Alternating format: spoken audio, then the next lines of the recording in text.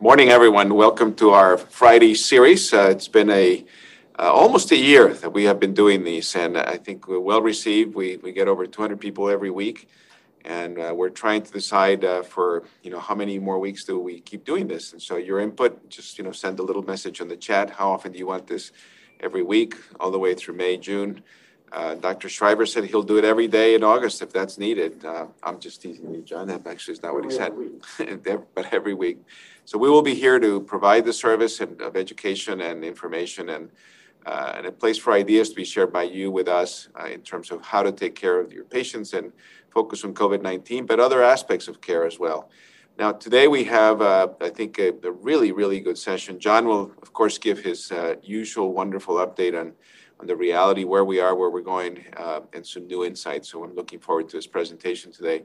But we also have one of our new members of the Connecticut Children's Family, Dr. James Enos, who's a cardiologist.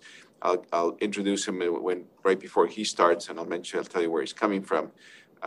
He was in Miami. He's kind of wondering, that bad weather in Miami in January and February, I think it's like a horrible 78 degrees and sunny. So here's in Connecticut, 26 degrees. So maybe there's something about the way he thinks. So I'm just teasing about that, of course. But you'll meet James, and I think you'll find that he's going to be terrific. So we'll hear about cardiac issues, which is a big issue that most of the pediatricians are asking us about. When do you do an echo? When do you do an EKG? Should we do an MRI on somebody? And that's going to be a fruitful conversation. So hang in there. We're getting to the right place, and I'm going to ask John to come up here and give his presentation, and then we'll follow that with Dr. Enos and then the questions. Take care. Thank you, Juan. It's a pleasure to be here. Welcome, Connecticut, and the rest of New England as I untangle my glasses from my mask here. Thank you. Welcome, everyone. It's been, I won't say it's been a pleasure to be here all this year, but I think it's been necessary, and I've enjoyed learning about this community, this wonderful community, and we've enjoyed serving you, and hopefully we'll continue to do that in the coming weeks. There's a lot going on. I'm really pleased we're getting follow-up by cardiology. I will say my wife is from New Orleans, and we lived in Cleveland, Minneapolis, and New England, so we never went back, and I know around this time of year, she does get that sort of seasonal, I really need warm. So, you came from Miami, and we'll have to understand that thought process a little bit better as we get to know you. So there's a lot going on. I'm trying to advance the slide, and it won't let me do it. Here we go. So the marathon is on, the race to vaccinate. I love this is from the Louisiana State Health Department. I love this just because you've got, although we haven't reached this age group yet in Connecticut, just that look of energy. I got vaccinated and let's get going. So I really love this state health department look, and certainly a lot of states are starting to get it, and the vaccinations have really ramped up, and I do think acceptance of the vaccine is improving. So we were in a steep decline of new cases, and this is where you look at the head of the CDC who's on TV looking very anxious. And the reason is the decline has leveled off, and we're still thousands of new cases every day. And in my opinion, I just wish we had taken another month of mandates and restrictions and really ramp up the immunizations and then loosened up a little bit, but it is what it is. And we don't know whether this is a new resurgence. Is it a leveling off? Does it represent the new, more contagious variants spreading around? We simply don't know. We're going to have to watch this very carefully. And I do have some comments about how I think we could be doing a little bit better in some of our local governments. But it is what it is. We'll watch this closely. We are not out of the woods yet.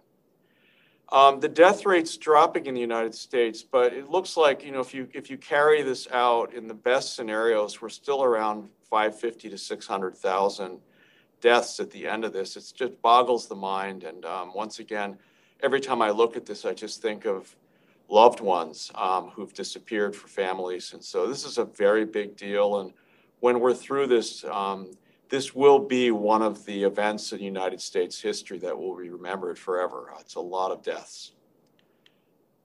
The highest death rates, interestingly, are concentrated really in a few states. And, New Mexico and the Dakotas, we know, Southeast, particularly Louisiana, Mississippi, Alabama, and then New England, but not Vermont, New Hampshire, and Maine, but the big states, Connecticut, Massachusetts, Rhode Island, have been particularly hard hit, New Jersey and Pennsylvania. So the highest death rates are concentrated in a few states. And interestingly, I'm not sure we understand this. Some of the states had strong mandates. The Dakotas had not so strong mandates for public health, yet we had sort of similar high death rates. So something that we'll need to investigate in the future. Internationally, there are dramatic differences in death rates. I think the caveat is the data coming in from some of the countries you don't fully understand. Mexico appears to have an extremely high death rate per capita. It's not understood, and you can go down the list. Italy, we know, was hard hit, the worst in the EU. The United States falls sort of down at the 2% total mortality category, which is a lot. It's much more than influenza, which is around 0.1%, but we're not the worst in the world. There are other countries that appear to have suffered case fatality rates, deaths per 100,000 that are much higher than we. So in the United Kingdom, especially up there. So these are things, again, poorly understood. The data is flawed in some of the countries, but if you look at the EU and us, we're certainly not the worst in terms of deaths per 100,000, which is interesting.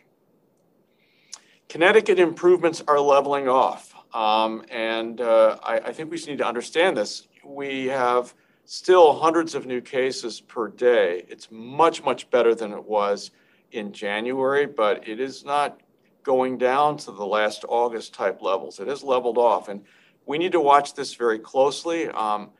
I can say, honestly, I would wish that all of our government leaders would take a deep breath and perhaps continue being very cautious for another few weeks until we get our immunization rates a little higher.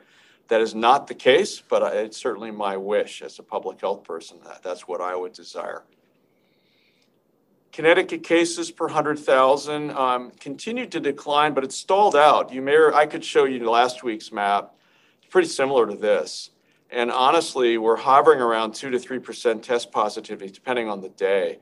You'd like it at 1%, and I would like these numbers all at 10 or lower. So we're not there. There's still significant community spread, so keep up precautions. And I know the governor's loosening up a lot of restrictions, but everyone needs to understand these numbers are not where we would like them to be at. The deaths are down, and I think one of the optimistic things I see happening is even if we do have a resurgence, we've immunized a lot of the most vulnerable, and we continue to accelerate that. And I believe that our death rates associated with a resurgence will be lower than we have seen in the past as we immunize our most vulnerable. So I think I'm optimistic that we'll have good news, even if we do have a temporary resurgence. The wild card continues to be spread of more contagious variants in the U.S. This is a gross underestimate. It's some CDC data from a couple of days ago. The UK strain is B117. It's all over the country, and it's in 50 states, but we really don't know the extent of it yet. And is it driving that plateau that we're seeing in the United States now? Don't know. The South African strain, 1351, and the Brazilian strain, P1, are around, but don't seem to be as plentiful. And that's good because those are the two strains where the vaccine efficacy has dropped in clinical trials. So right now, if we can immunize, and really tamp down on transmission, I'm optimistic the South African and Brazilian strains won't take off, but that could change. And when you see some of the behavior in Texas, for example, which I'm going to talk about, I worry that we could be encouraging spread of the more, I guess I'll call them the more resistant variants, 1351 and P1. And you can see this, it's in all the states. This is the UK strain, which our vaccines take care of quite nicely. And, the states that have a lot of spread, Florida, Texas, California, are the ones that have the UK strain that's more dominant there, and it's going to continue to increase. The race to vaccinate is getting better. We did 2 million doses in the last day, each day, the last couple of days, and this is already out of date. Over 100 million doses delivered. Almost, I think it's 80 million now have been administered, and about 15, 16, 17% of the population. This is good. And I'm going to show you this has accelerated the time frame that we're going to hit getting to herd immunity. So I think this is good news. A number of states are taking this very seriously. If you look at the percent of population more than 18, because remember, the vaccines are mostly licensed for 18 and above, 20% of Americans have gotten one dose or more. So we're getting there. And if we can continue to accelerate this and get the vaccine out, I think this will be a very good thing for the U.S. And the herd immunity curve is getting better. You may remember 70% a few weeks ago I showed you was really into September. We're moving it down because we're doing 2 million doses, immunizing 2 million people a day. So, we could be in a good place if we can accelerate this. Over the summer, we could be in a place where we're starting to reach herd immunity a little earlier than we had anticipated. I'm being optimistic about this, but a lot of vaccines are getting into people's arms. The top states for immunization are a little surprising. And the good news are the Dakotas, where I think what happened is they had such a bad outbreak, almost everybody knew somebody who died. And, they're rural states, they're not heavily populated. I think that the fear of God got into a lot of people to get immunized. The Dakotas are doing very well, which is good news. And the upper Midwest, which had a bad outbreak over the winter. New England as well, and Connecticut, with the exception of New Hampshire and Maine, not quite as good. And then New Mexico and Alaska doing particularly well in terms of their outreach and getting shots into people's arms. So, we're getting there. Now, unfortunately, there's some states in the Southeast that are really lagging, Georgia particularly, and it just needs to get better, or we will have serious outbreaks there. Now, this is a summary of the vaccines. I wanted to show you where we are in terms of vaccines that I think will be coming into our marketplace. You've got the mRNA vaccines in the top there, Moderna, Pfizer, and then the J&J vaccine is coming out. We're going to be able to use it. It'll be single dose, 18 and above. But the other one that is going to be in the United States shortly, I believe, is the Novavax protein subunit vaccine that's recombinant. I know they're putting in for emergency use authorization. So I think come spring, we'll probably have 4 different vaccines available to push out to people, which will be good. And the efficacy you can see of the Novavax, they listed there, was around 90% in the UK after 2 doses. It dropped in South Africa, like all the other vaccines have, but it was very efficacious in a similar country to the United States. So I'm optimistic a 2-dose Novavax will be approved probably in the next 2 months. There's new data on COVID immune response. There's been a lot of questions about cancer patients. This just came out last month, and it looked at acute immune response in cancer patients to COVID. And there's a very nice diagram that sums up the whole paper, which I sort of like this now. They're putting this online. And you can see with solid cancers, they basically saw some prolonged viral shedding, but they seroconverted and seemed to become immune to COVID. The hematologic cancers, not so much. So people on chemo for acute hematologic cancers, prolonged viral shedding, and there was delay or no seroconversion. And there was sort of this sustained immune dysregulation that we know happens in hematologic malignancies. So I think we're going to get a little smarter about which cancer patients are at higher risk and probably need to have strategies. Maybe it will be monoclonals. Maybe it will be convalescent plasma, or something every few months for these patients until their chemo is done to prevent them from getting COVID. But active vaccination may not be as good in the hematologic cancers. So we're learning more, and hopefully it'll change our clinical strategies as we move forward. There's a big MIS-C update for multisystem inflammatory syndrome in children from the EU. It's they gathered a bunch of papers and looked at hundreds of kids and pulled it all together, and it's useful.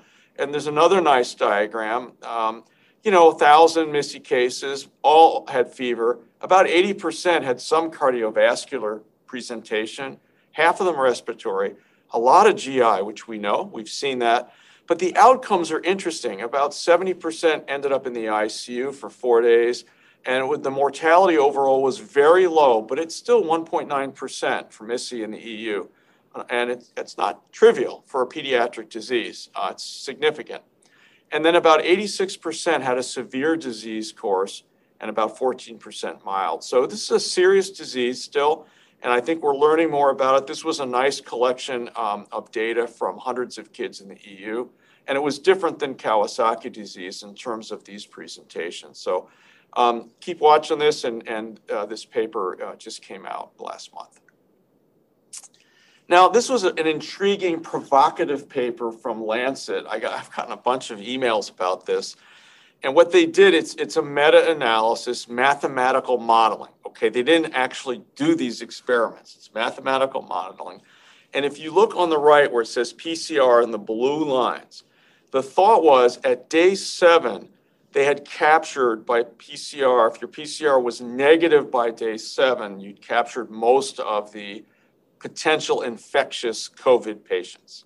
So the question was, and it was very provocative, would 7 days isolation and a negative PCR be enough to declare a person free of COVID? However, you can see on the right, you actually miss, a bunch of people who actually don't turn PCR positive till after day 7. So this was provocative. It didn't convince me that we should change to day 7 and a negative PCR, but just be aware that's out there. In my opinion, it's still a little risky. When you look at these data, you're going to miss a bunch of people. Another important thing, and this is, again, I encourage you in the community to keep sending me this things to look at. This was sent in from some of our people in the Connecticut children's community. There have been some false positive mammograms after immunization. And what happens is there seems to be some lymphadenopathy. We know that happens because the spike protein gets a vigorous immune response after it's made, after you get the RNA vaccine. And this has resulted in some very scared people who had false positive mammograms that weren't really cancer. That was just lymphadenopathy after immunization. So there are now 2 recommendations. I can't tell you which is right. There's one group suggesting that we delay mammograms for 4 to 6 weeks after immunization. And there's another group that says, well, do the mammogram anyway, just tell them you got immunized, and then we'll figure out whether it's a false positive or not. I can't tell you which is the right recommendation, just we need to be alert to this issue and manage it. Important. And thank you for submitting this one. Now, IL-6 receptor, anti-IL-6 receptor monoclonals, there's been a lot of stuff on this, and there were 2 papers that came out that basically I didn't find it helpful in that one study suggested little or no effect on clinical status or mortality in hospitalized patients who got anti-IL-6 receptor therapy.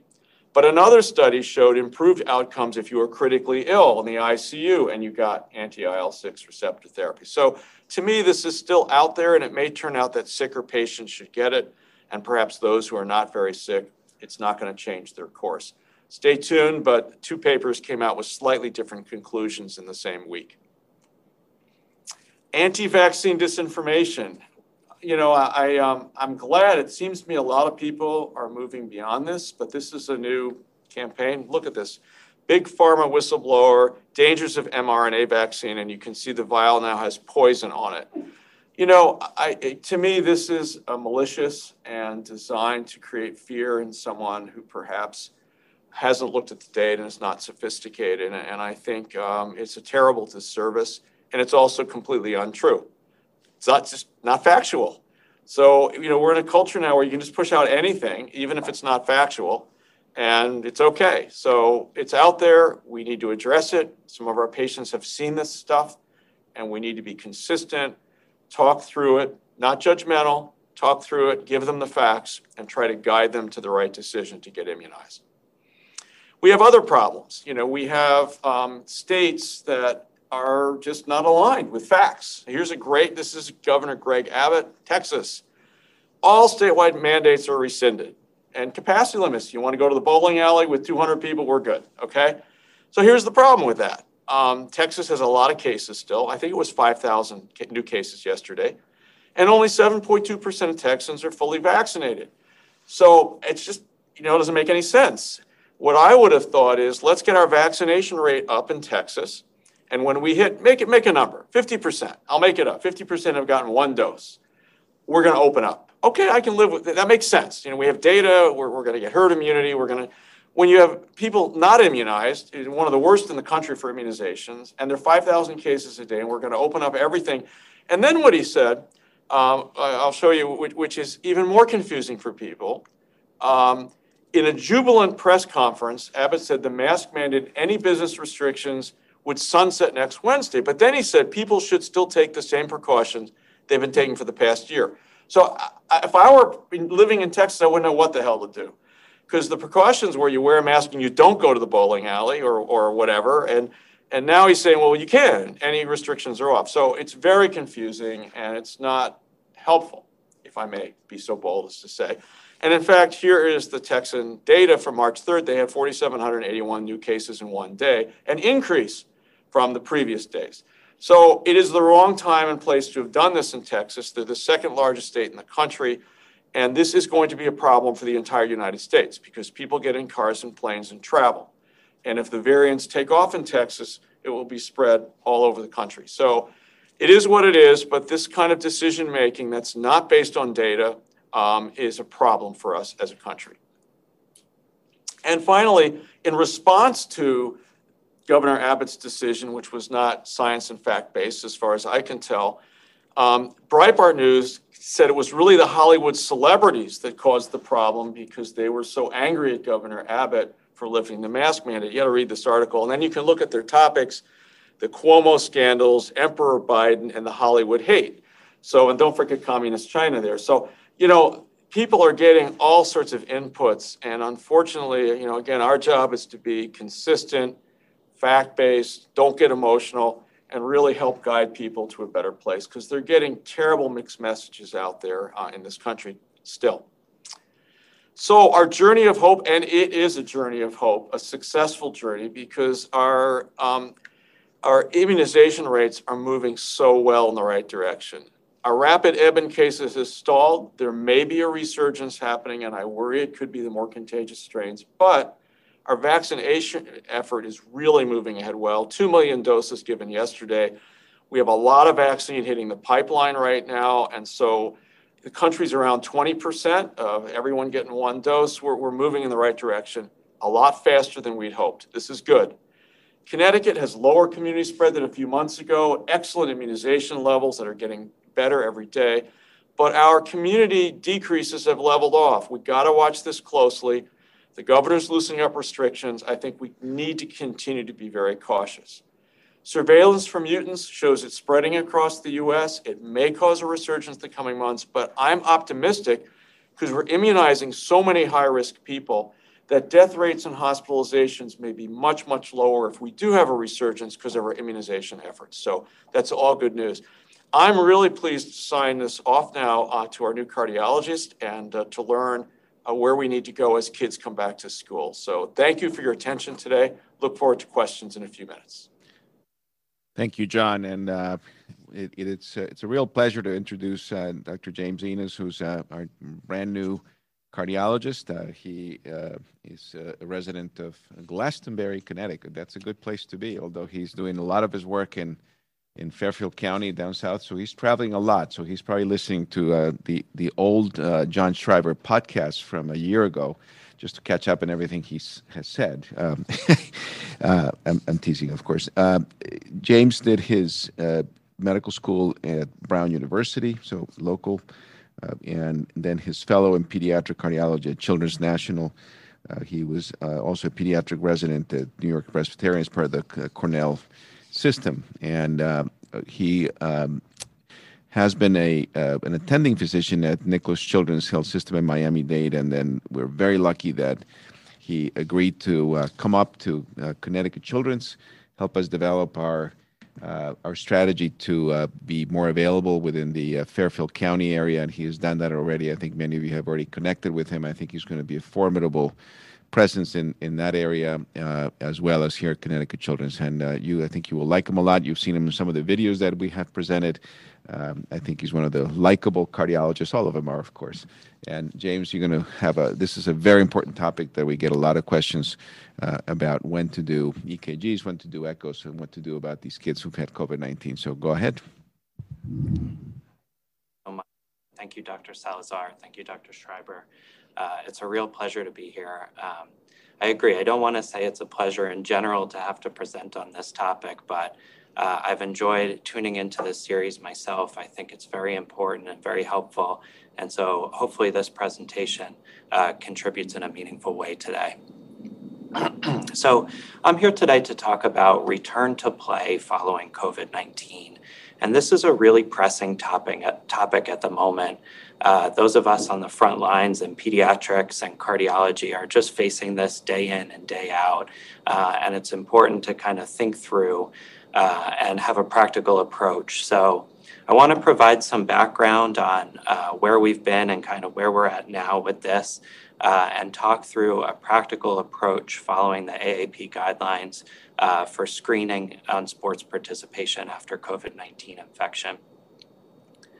So with that in mind, screening prior to sports participation after COVID-19 infection, it's really important to consider that within the broader context of health screening in young athletes, and to remember that there's many health benefits to participation in sports for children.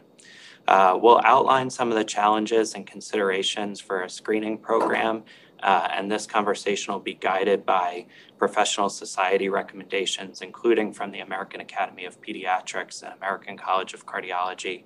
And we'll talk about future directions as new data emerge. So the American Academy of Pediatrics has been releasing interim guidance on return to sports. And most recently, there was an update just this week. So this is something that's evolving and changing, just like everything else as new data comes out with COVID-19. But on Monday of this week, they updated the guidelines. So it's a timely point to have this discussion today. And they make it a point to start with the many well-described benefits of sports participation and to keep those in mind. So there's the obvious benefits of improved cardiovascular fitness and maintaining a healthy BMI, but there's also so many important psychological benefits to participation in sports, as well as benefits of socialization with teammates and coaches, and the benefits related to having a structured routine, as well as immune system benefits of exercise that shouldn't be overlooked in the time of a pandemic.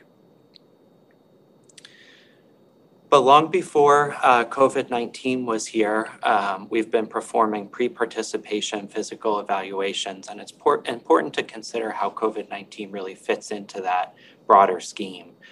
So the American Academy of Pediatrics, along with many other important stakeholders, including the American Academy of Family Physicians and Society for Sports Medicine, among others, have a well-defined guideline for the pre-participation physical evaluation. And really what this is a targeted medical history and family history and physical examination with emphasis on the musculoskeletal and cardiovascular systems. And of course, one of the main goals of this is to identify conditions that may carry a life-threatening risk with sports participation. So for example, hypertrophic cardiomyopathy. But some other important goals of this are really to maximize participation and maximize safe participation in sports, to remove any unnecessary restrictions on participation, and to treat conditions that may interfere with optimal performance or may result in injury if sports continues with that. So make sure that those are appropriately treated. And it's important to keep in mind that now that COVID-19 is here, and it's certainly on the top of mind for everybody, unfortunately, the other bad actors that can cause sudden cardiac events with exercise really haven't gone anywhere. So just to kind of touch on those, we need to keep in mind that primary arrhythmias, long QT syndrome is probably the most kind of one that people think of with that. Myocarditis, which is particularly relevant in our conversation of COVID-19, cardiomyopathy, anomalous origin of the coronary arteries, and then others. So how does COVID-19 sort of fit into this? Ultimately, the concern is for potential COVID-related myocarditis triggering sudden cardiac events in athletes. And we know that the SARS-CoV-2 virus binds to ACE2 receptors that are abundant in the lungs, but also on the heart muscle cells themselves, on the myocardium. But that being said, the mechanism of myocyte injury might not be as straightforward as the virus binding, invading the cell, and causing breakdown. It may be even more related, or at least in part related, to the systemic inflammatory response and cytokine storm that we see in patients who have had more severe illness. And we see evidence of cardiac involvement in a variety of ways. One is elevated troponin. Others are altered cardiac testing, like altered function on echocardiogram, changes on MRI. And we see this with some frequency in patients with more severe illness, but in patients who have had mild illness or asymptomatic illness, the amount of cardiac involvement is really unknown, but likely to be low. So it's important to remember that in the setting of a rapidly evolving knowledge base and changing governmental and public health recommendations, that screening programs are really fraught with complexity and nuance. And that's led multiple bodies to release different guidelines that have been sort of revised and changed over time. And it's been sort of a flood of information in many ways. So for example, the American College of Cardiology has weighed in. Of course, the American Academy of Pediatrics, societies for exercise medicine and sports medicine, the American Heart Association, and others. And in kind of sort of sifting through all the recommendations that are out there, I think it's helpful to consider where do they align and where is there some variation. So the guidelines largely align in the idea of starting with an assessment of the degree of symptoms. So taking all patients who have had COVID-19 and dividing it into mild or asymptomatic, moderate, or severe, and then using that to guide the appropriate screening and evaluation and return to play criteria. Important places where they've differed has been a potential age discriminator for who to screen. Some guidelines recommend screening only after a certain age, whereas others have no age recommendation at all. The timing of infection is something that's important to consider. So a recent infection about a month ago is different than somebody, a teenager who had infection 6 months ago who now just wants to start sports because things are reopening. There's some discrepancy on how to define play. So some guidelines will say that it really is only applicable to competitive athletics, whereas others include even physical education at school. And there's varying opinions on the appropriate degree of cardiac evaluation. So the cardiology group at Connecticut Children's, partnering with pediatricians throughout the state, has developed this screening algorithm, which follows the guidelines from the American Academy of Pediatrics. And that yellow box there up at the top is important, just to say that the guidelines are subject to change periodically as we get more information, and not meant to supplant clinical judgment, because that is really paramount in these situations where we're learning new things all the time.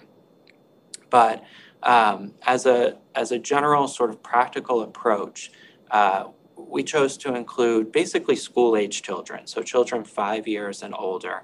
And the idea behind that is that school-age children and children less than 5 years are generally not participating in rigorous sport, and therefore aren't totally appropriate for a return to play screening.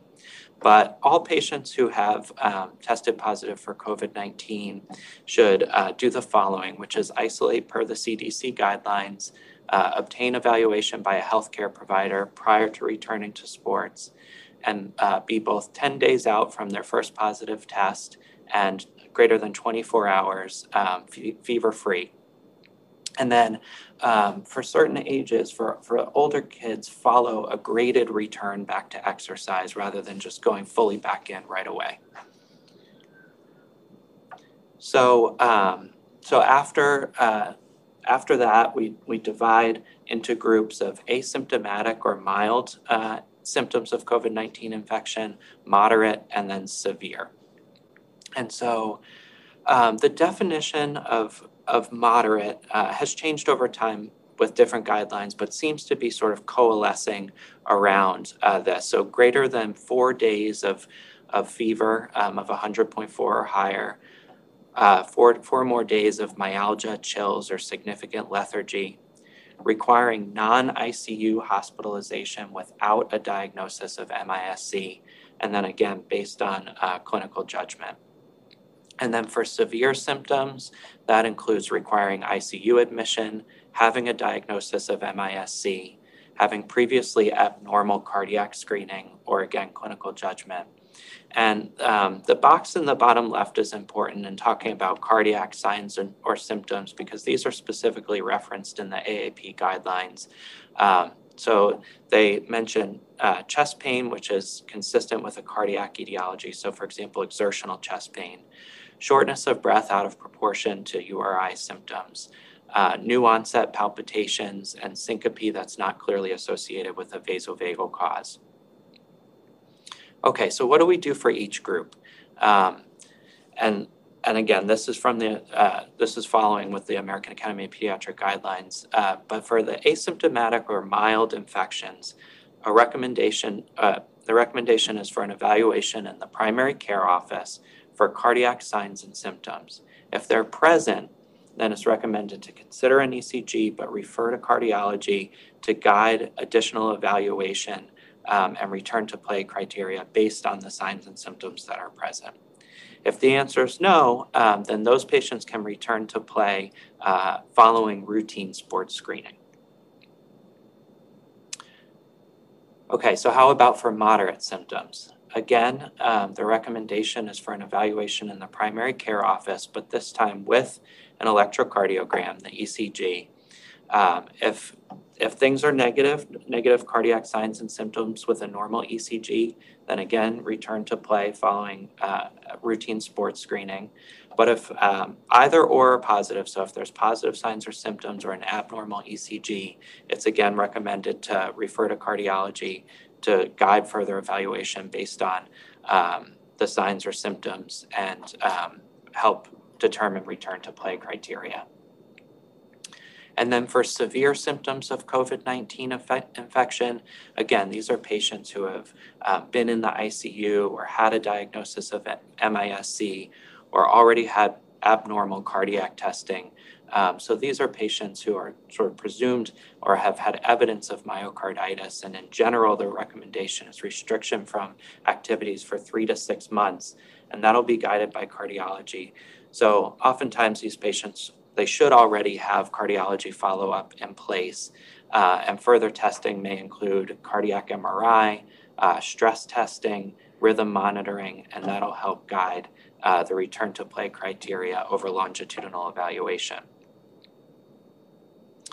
So after this sort of screening process has taken place and kids are getting ready to get back into sports, what's the approach? What's a safe approach to get back into sports?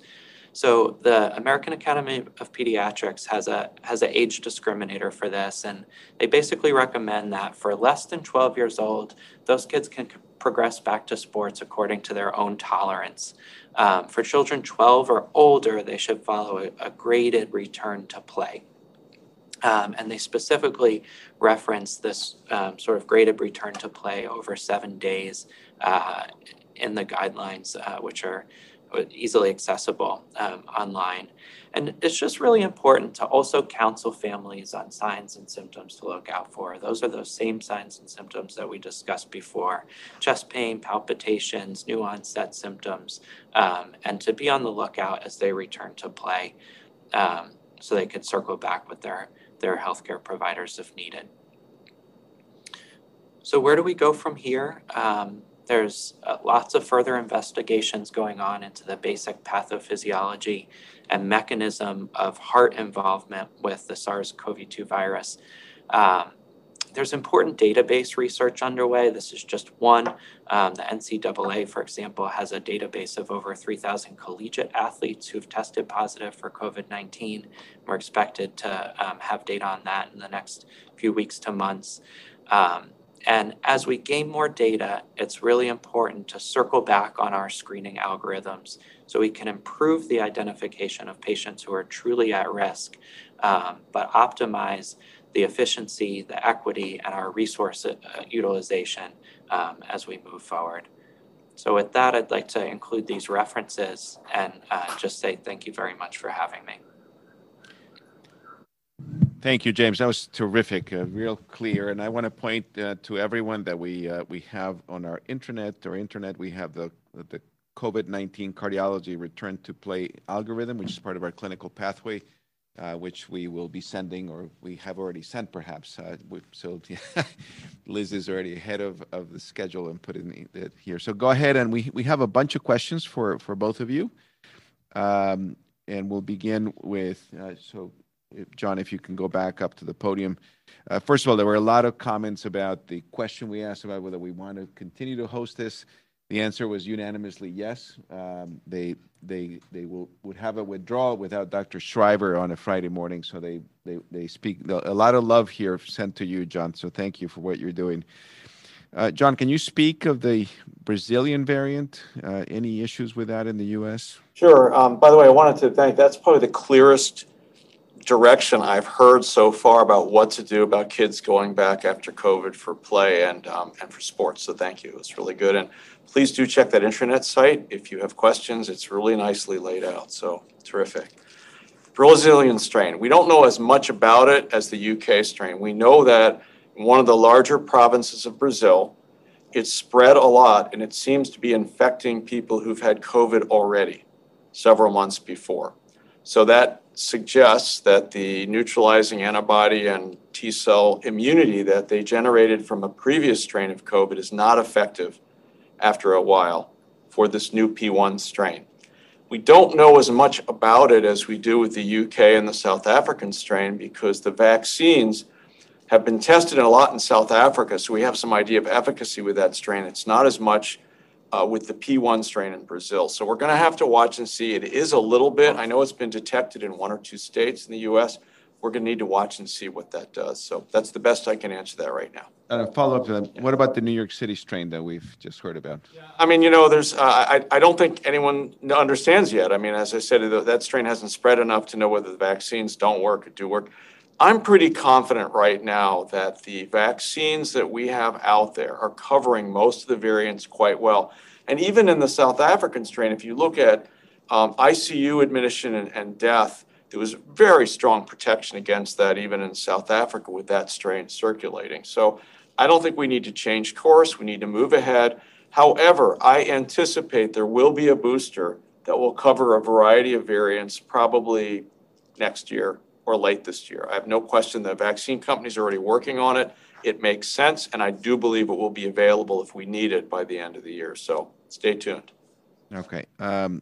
James, this is for you. Then, so what about participation in play for not organized sports? Any restrictions? And kids just want to go play, and I guess not in the street because they don't play in the street, but wherever they go now to play. Right. It's a great question and just a really practical question. I think, I think, for example, this wasn't so top of mind for a while, but now it is that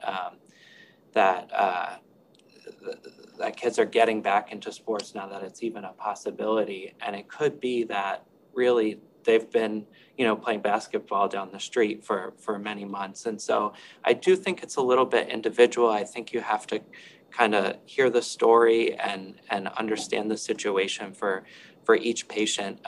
The guidelines that were released for the American Academy of Pediatrics, at least, don't have a strong sort of distinguisher on, is this for just competitive athletes? Is this just for, varsity level sports? Or does this include even just playing, on the street with friends? I think one thing to consider is that there's the age discriminator for 12 years of age or younger. So for those patients, the recommendation is just to progress back to sports according to their own ability, just kind of getting back into things. For patients who are a little bit older, if they've had COVID-19, particularly with moderate symptoms, more than mild, talking through that sort of staged progression back into full participation with whatever it is that they do, whether it's pick up basketball games, at the park, or if it's a competitive sport that they're a part of, is helpful for a variety of reasons. One is that just in general, we're all a bit deconditioned over the last year. We haven't been participating in sports and such as much as usual. And so it'll help prevent any sort of overuse injuries, any musculoskeletal injuries, and things like that. But it'll also help with a staged progression. If there are some mild symptoms, maybe those will be kind of picked up before return to full play. So I think whether it's more recreational versus more structured or competitive athletics, having that sort of individual but practical approach, keeping in mind the stepwise progression, is a helpful way to go. So to follow up to that question, what about a kid who had COVID-19 months ago and has been playing club sports but never went through the return to play protocol and now is due to play organized sports? Do they need a formal return to play? Right. Great question. Yeah. So, in thinking about this, even patients who have had severe infection symptoms, the recommendation is for activity restrictions for 3 to 6 months. And of course, that's based on their evaluation. But if things have improved, then even they can return to play in 3 to 6 months. And so I totally understand this situation because sometimes people have been had COVID infection, 6 months ago, but now are just now looking to get back into their sports, or have even really been participating in their sports over time. And it doesn't, seem to make so much sense to put them through that process. But really what the recommendation is just for a routine pre-participation evaluation. And if they had moderate symptoms, to go ahead and add on the EKG. So I think it's reasonable as we learn more to do those more simple steps. And if anything's abnormal, then to follow that up with further evaluation. But if those things come back, those more routine things come back normal, then those kids are okay to keep on participating. Pass it to John. Is it from one of our orthopedic surgeons? Nice, clear recommendations. However, college players have been required to get cardiologist clearance with EKG plus or minus echo, even if asymptomatic. Do you see this changing in the near future, or is this based on NCAA being overcautious? Yeah, I think that's absolutely right. I think it's certainly reasonable as we're learning more and more to err on the side of caution. And I think that's what many of the societies have done, including medical societies, but also including things like the NCAA, in terms of sort of being more inclusive for who we're screening and who we're testing. I do anticipate that as more data are available and more robust database data become available, that those recommendations will be refined, and patients with asymptomatic or mild won't be going through the same screening as patients with more moderate or severe. But initially, I think the approach was more inclusive, but we'll be able to refine that over time. Thanks. John, a couple of questions for you. Any update on the vaccines for pregnant women? So vaccines for pregnant women, a number of the pharma companies are immunizing in clinical trials right now women who are pregnant. And I will say there seems to be, as I talk to my OB colleagues, more of an acceptance that it's a good idea to immunize women who are pregnant. And data hasn't come back from those clinical trials yet, but I've not heard of any issues. So I think, again, I'd stay back with, we know that women who are pregnant have a higher rates of getting severe COVID, ending up in the ICU. Immunizing them would prevent it. There has been, I'm not aware of any problems in a pregnant woman who's gotten a vaccine so far. Clinical trials are in progress. It's an individual decision with your OB team to decide whether to do that or not. The other thing I did present last week, we know that if you have antibodies, they will cross and protect your child at birth. So they do cross the placenta. So there are lots of reasons to get immunized if you're pregnant, but we are awaiting those data still from the pharma companies. John, from Ken Spiegelman, Dr. Fauci states that small groups of immunized family members should be able to get together without masks in the near future. Does that apply to medical colleagues in non-patient areas as well? I'll stop off. First, we'll say I think I agree with Dr. Fauci. I mean, I think he's right. I think that in the near future and probably now, if everyone's immunized, no one has any symptoms, and people gather and only immunized people are in the room, that makes sense. And the data would suggest, because the RNA vaccines are so protective, and the J&J vaccine as well, that we're going to do well with that suggestion. And the reality is also mental health and families, everyone needs to be able to move forward. So I think it's a good and safe suggestion. I'm less comfortable with healthcare providers in any healthcare environment getting together without protection right now, because we don't know transmission yet. Many of our patients and families are unimmunized. So right now, if I happen to be an asymptomatic transmitter and I'm immunized and I run around, take my mask off and chit chat with people, and we unknowingly have several healthcare providers who are transmitting disease and our patients are unimmunized, we're putting our patients at risk. I don't want to do that. I don't think we should do that. So I think currently we have to be very cautious in the healthcare facilities and in clinics, continue the vast majority of our protections. There are going to be some things that we'll probably ease up on. And I think that's different than 6 family members, all who are immunized, who decide to get together. I think that's a different situation. So I separate those out one. John, can you comment briefly on the long haul syndrome that's been described? This is something that I think when I hear people saying, oh, it's just the flu and this and that, I mean, I think this is a very capricious virus. We do not understand why some people get very sick, others don't. We don't understand why a 40-year-old congressperson dies who has no risk factors from COVID. And most 40-year-olds don't. We do not understand this virus, and we do not understand there's a significant number of people who seem to have relatively mild, moderate COVID and just don't get better. They're tired all the time. They continue to have intermittent fevers. They're short of breath. And it goes on and on. This is clearly not a virus that's adapted to humans over decades. It's unpredictable. It's an animal virus that got into humans. It's unpredictable. We do not understand this. So that reinforces to me that I don't want young people and children to be infected with this virus if we can avoid it. We do not know the long-term outcome. You showed that excellent diagram binding to this ACE2 receptor that's in everything, all your blood vessels. And if you look at the post of people who've died of COVID, they have microemboli all over their brains. And it's possible that people who are relatively a mild disease also have widespread damage because the virus binds this critical receptor. So I think it's an issue, and it reinforces our need. Let's get everyone immunized and get the transmission of this virus down so that less people get infected and we'll have less chronic disease from it. Right, back to James. Question. And Dr. Enos, should college athletes see a pediatric or an adult cardiologist for clearance? Yeah, I think either is fine.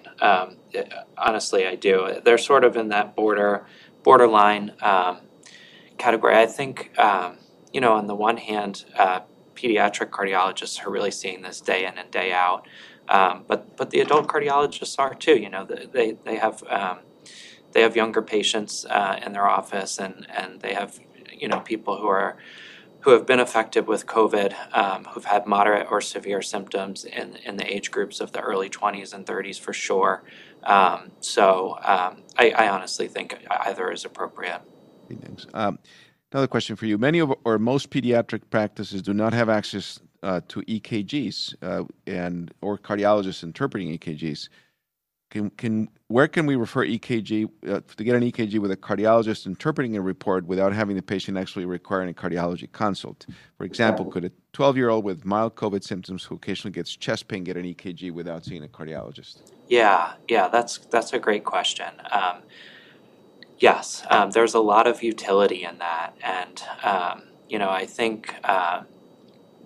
think you outlined the perfect sort of situation where one additional test could potentially be really helpful, and hopefully it would be sort of an easy test to get, just to be able to get the ECG. It's not always the case, and I think it brings up an important point in general that initially, as the guidelines came out and they were sort of recommending more and more testing for more patients, it's hard for the access to that to really be equitable and easy. So there's just certain areas of the country where those testings aren't available as readily as they are in others. So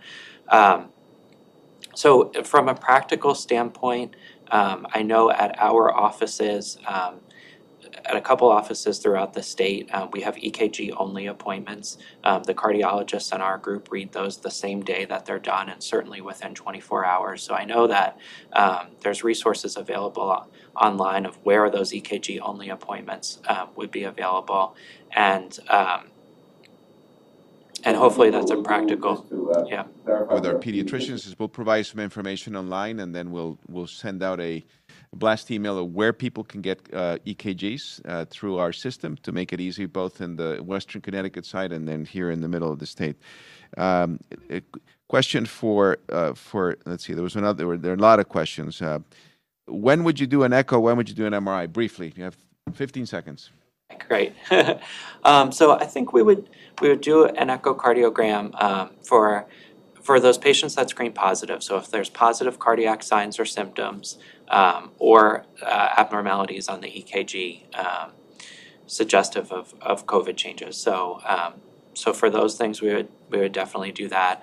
I think we have to be a little bit more thoughtful about who we do MRI on, just because of the practicalities around it, but certainly patients who have had more severe illness, those who have been in the ICU, those who have had MIS-C with significant cardiac involvement, MRI has a lot of utility in those patients. Great, thank you. John, this is a couple of questions for you, and then unfortunately we do have to close. There are a lot of questions that I haven't been able to answer, but we'll make sure that our providers actually provide those answers to you. So John, any... the question here is, what do we anticipate will happen as the schools are opening up and there are more kids that are now potentially exposed? Do you see a resurgence as a result of kids going back to school in Connecticut the way they're going back now? Well, most of the data has shown that transmission within the schools is less than what you see in the community.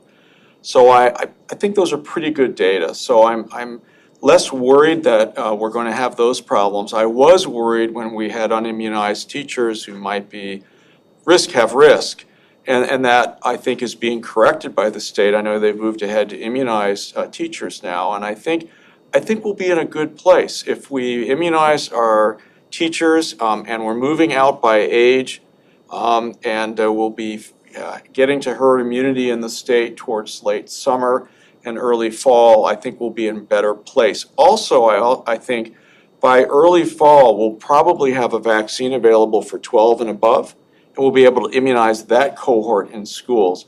So I think we're moving in the right direction, and I feel okay about it right now, particularly since we've moved to immunize our teachers now. Final thoughts, John? Thank you. I continue to get questions about things we should discuss.